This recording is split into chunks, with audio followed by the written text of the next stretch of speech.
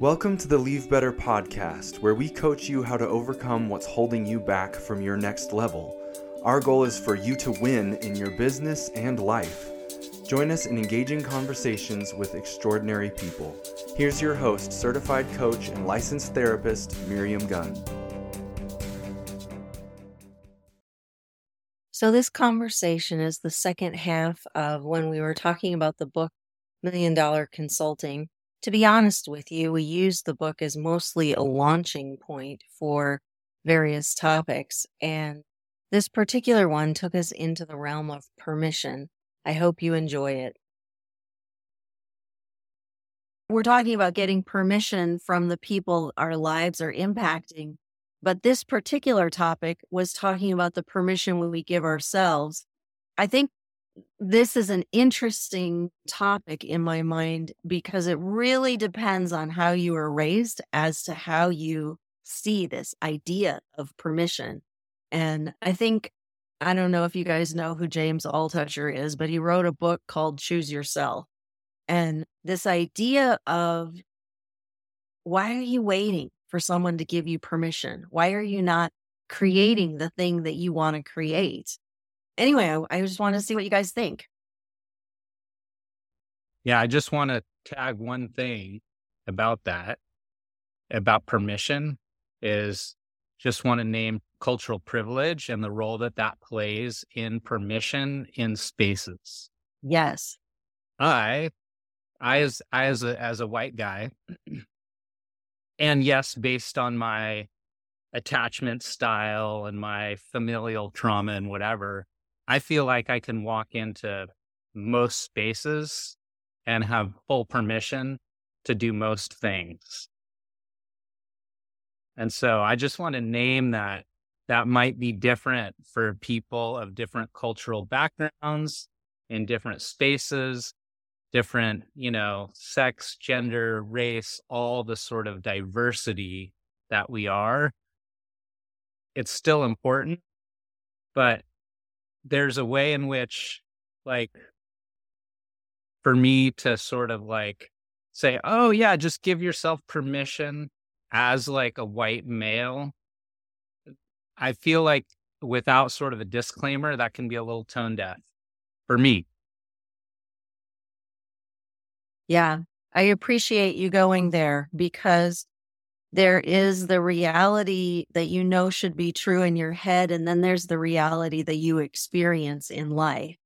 And I think as a woman, I have struggled with this my whole kind of life, trying to learn how to give myself permission versus seeking permission. So I appreciate you bringing that up for sure.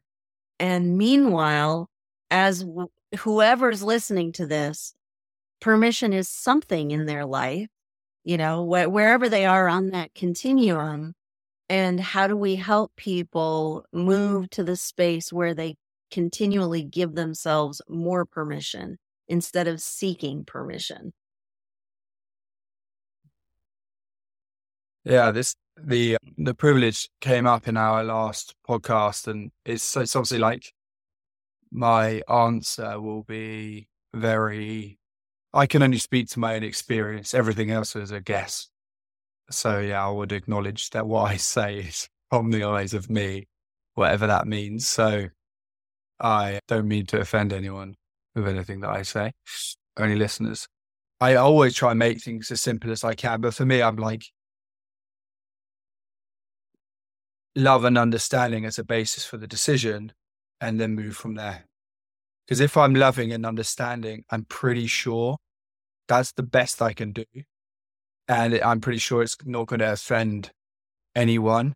And it's also going to allow me to move forward and be in integrity with my nature. So as long as it's loving and understanding inwardly and outwardly, that would be where permission lies for me. Yeah. I think you're 100% spot on. And I was kind of rehashing the way I said that privilege thing in my mind, because I don't the last thing I want to do is get into a space where I'm telling people how they ought to be and how they should approach the thing. And I think I want to get better at naming that for myself of like, hey, but I'm coming from this particular perspective, and I'm acknowledging, what that is for me. So I appreciate, Callum, your frame of just like, hey, I can speak from my experience. I'm coming from a place of care and love, and I'm 100% with you on that. Yeah, me too. I think the space of permission that I'm wanting to push into is that, like, breaking the ceiling on your current way of relating. I've never done TV interviews, but why shouldn't I do TV interviews? Or I've never done X, but why shouldn't I do X? Like these kind of false constructs where we're waiting for someone to invite us to do this, that, or the other. And I'd be curious, Jonah, if the offsites that you just did, were you invited to do them or did you propose doing them? Hey, here's something I can do. And maybe it was a mix of both of those things. But once you've done something, you have, in a sense, given yourself permission to do it. And it's easier to do the next thing, whatever that next thing is. Yeah. I was invited, and it engendered a sense of like larger permission for me of doing more of these, going deeper, going bigger, because I kind of got the experience of the TV interview, and it worked, and it worked well. And I'm like, oh, I have some competency in this area and I enjoy it. And so in terms of permission, like, because of all my life experience, I do feel like I have permission to step into any organization, no matter where they are, how big they are. I believe 100% that there's a gap between where they are and where they can be, and I can help to close that. Yeah, well spoken. And that feels great. To like have that belief is like really empowering. Yeah, I've got a few things. I love this type of conversation, by the way. I'm in that, like, oh, this is exciting. I really love it. Yeah, I feel like I've come to a conclusion that a lot of us have, that you sort of like, you don't decide what you're compelled to do and say, right? But if you tune into if you consider yourself as a vessel, and that whether you call it God, nature, your heart, whatever, tells you to do something, you don't really create it. It just comes up in your mind, and you're the vessel in which it passes through. It's like that God, nature, your heart, whatever, it never tells you. It always comes from love, peace, and joy. It never tells you to do negative things. That's what I think.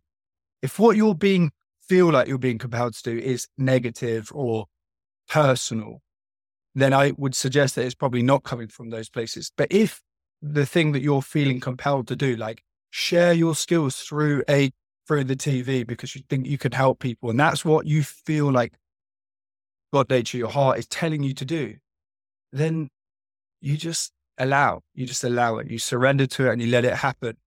Which, and in my head, I'm like, almost that it would be wrong to stand in the way of that, because every time I speak from my heart, other people benefit.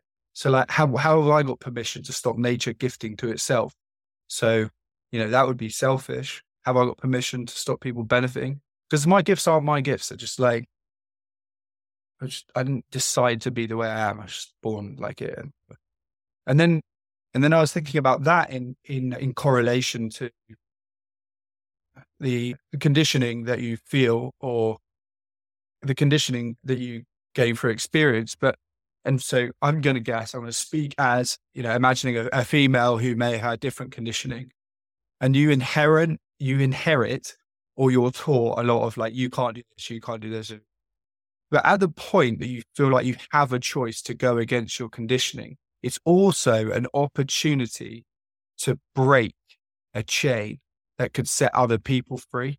If you have a choice to come from love and abundance and not scarcity and not holding yourself back, you can break generations of you can't do this, you can't do that, and allow other people to. Something really beautiful in that as well. Oh, I agree with you. I was thinking the other day about, we were all on this meeting where the host asked a question and one person raised their hand and then another person raised their hand and then it became almost everybody raised their hand. And like Alan's example of, somebody using the quote unquote wrong bathroom. Nobody was in the one bathroom. And so why not use it? And then that freed other people to use it.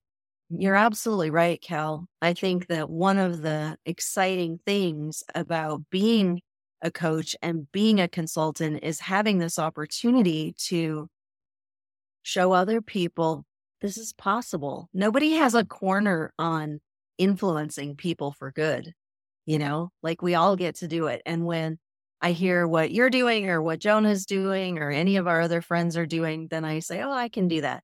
And hopefully when they hear what I'm doing, they say, oh, I can do that.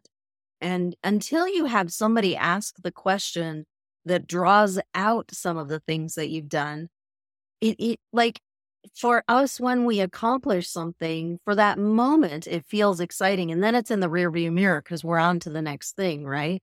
And I was part of a podcast yesterday. Somebody in Melbourne was interviewing me and she was asking me some questions about some various corporate things. And her particular lines of questions drew out all sorts of things that I had done with companies that I didn't actually remember until she drew them out. And I thought, well, this is interesting because talking about those things gave me so much more confidence to create my next thing. It's like, oh yeah, I've done this and this and this and this. And in the context of the companies, which is what I heard you say, Jonah, doing these offsites and doing these various things has pushed you into what is your next level of bringing value to entrepreneurs and different companies, people, humans. It's an interesting space of the more you do in using Cal words in the deepest of your being, the more you do well, the more confident you feel and the more challenged, the more permission you give yourself to try the next thing and the next thing and the next thing. Yeah, 100%. I'm wondering if we can make this conversation even less formal so that we're not actually talking to the audience and we're just talking amongst ourselves. Absolutely. Awesome. So I'm just like, I love talking to you guys. You guys inspire me. And so my question is, do you want to work more or less with companies and organizations? And if so, how might you/we do that?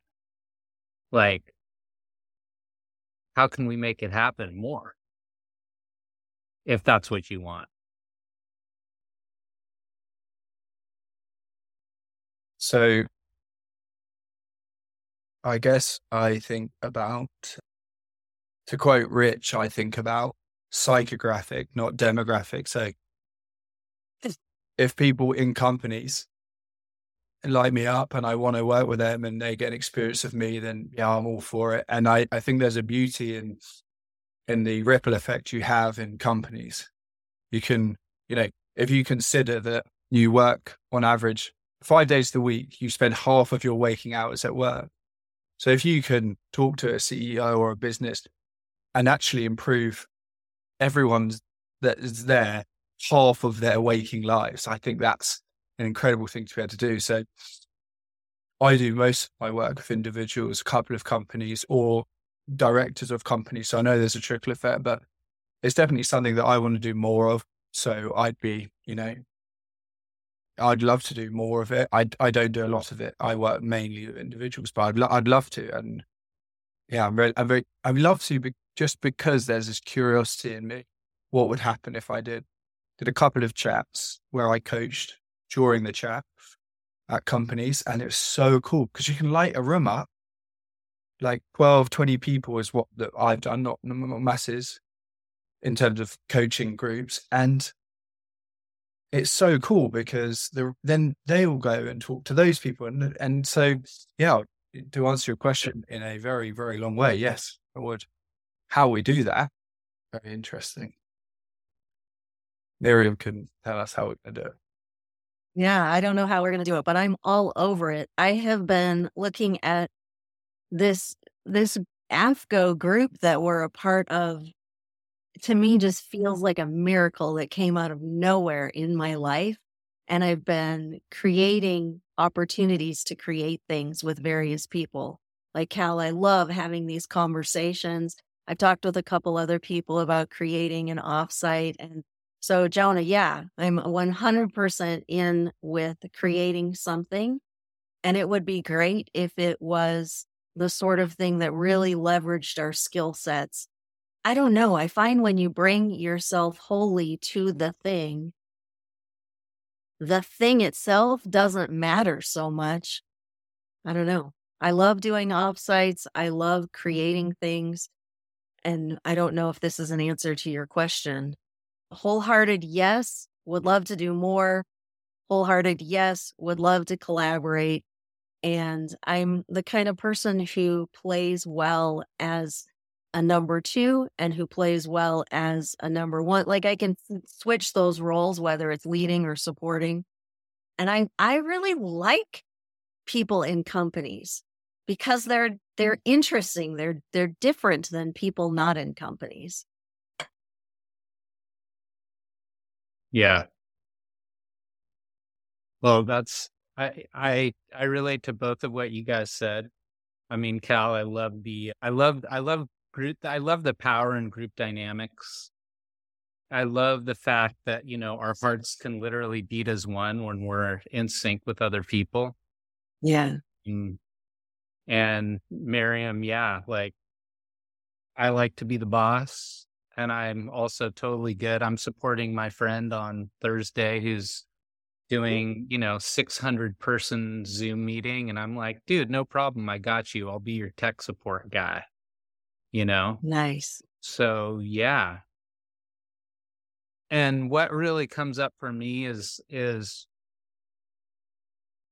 going and again, just like giving ourselves permission to knock on doors and ask those questions and frame ourselves as people who are useful in that particular regard. So I have this like particular thing that I can say about teams that I know I do well, and I know is kind of a rare skill, around communications. Cool. But it's whatever it is that you particularly bring, your rugby background, I have no doubt, Cal, is really useful in an organization. I have no doubt about that. And I'm sure you bring 10 other things too. So, there's that permission, and then there's like the real brass tacks marketing of how that actually works. And Miriam will speak to what I hear and what you said. I talked about you always bring some gold to the conversation, and I think so much of it's your background in therapy and what you've seen, and some of what I speak about. Although I believe spirit to be reality or whatever, although I believe you've seen a lot of from a therapeutic background, the struggles and been rooted in that. And then you can speak about the therapeutic angle of, and how all of my ideas like apply. So I think collaborating on something would be like really fun. Just imagining how it would work. Is that what you were asking, Jonah? And I'm not sure if I clarified that, but is that what you were saying? Like, how could we work together to create something special? I wasn't asking that question specifically, but I love how that's what came out of it. I was actually asking like, hey, how do we get ourselves into organizations? How do we do that? I love the collaborative aspect, and I think it's really strong. I mean, there's strength in numbers. My method so far is just the approach of just giving to return to the start of the conversation, and then letting what will be happen. Miriam, I want to thank you for taking my prompt and like grabbing the ball and running with it and making this happen. I appreciate you for doing that, and Cal for creating you said you don't like so much structure, but you've created the structure for these conversations. So, there you go. Yeah, for sure. I hope you enjoyed this episode. If you want to pursue more in the self-development realm for you and your business, contact us at leavebetter.com, where you leave better, and in addition, you leave the people and earth around you better as well. Think about this. Where you are currently is as a result of the decisions you made 6 months ago. Similarly, the actions you take today set you up for 6 months from now. So do something today that pushes you toward that next level of you. One last thing before you go. Become the dealer of growth in your sphere of influence by sharing this episode with 2 friends. And if you'd like to help me personally, leave a review, because yes, that actually does help. Now, go be intentional.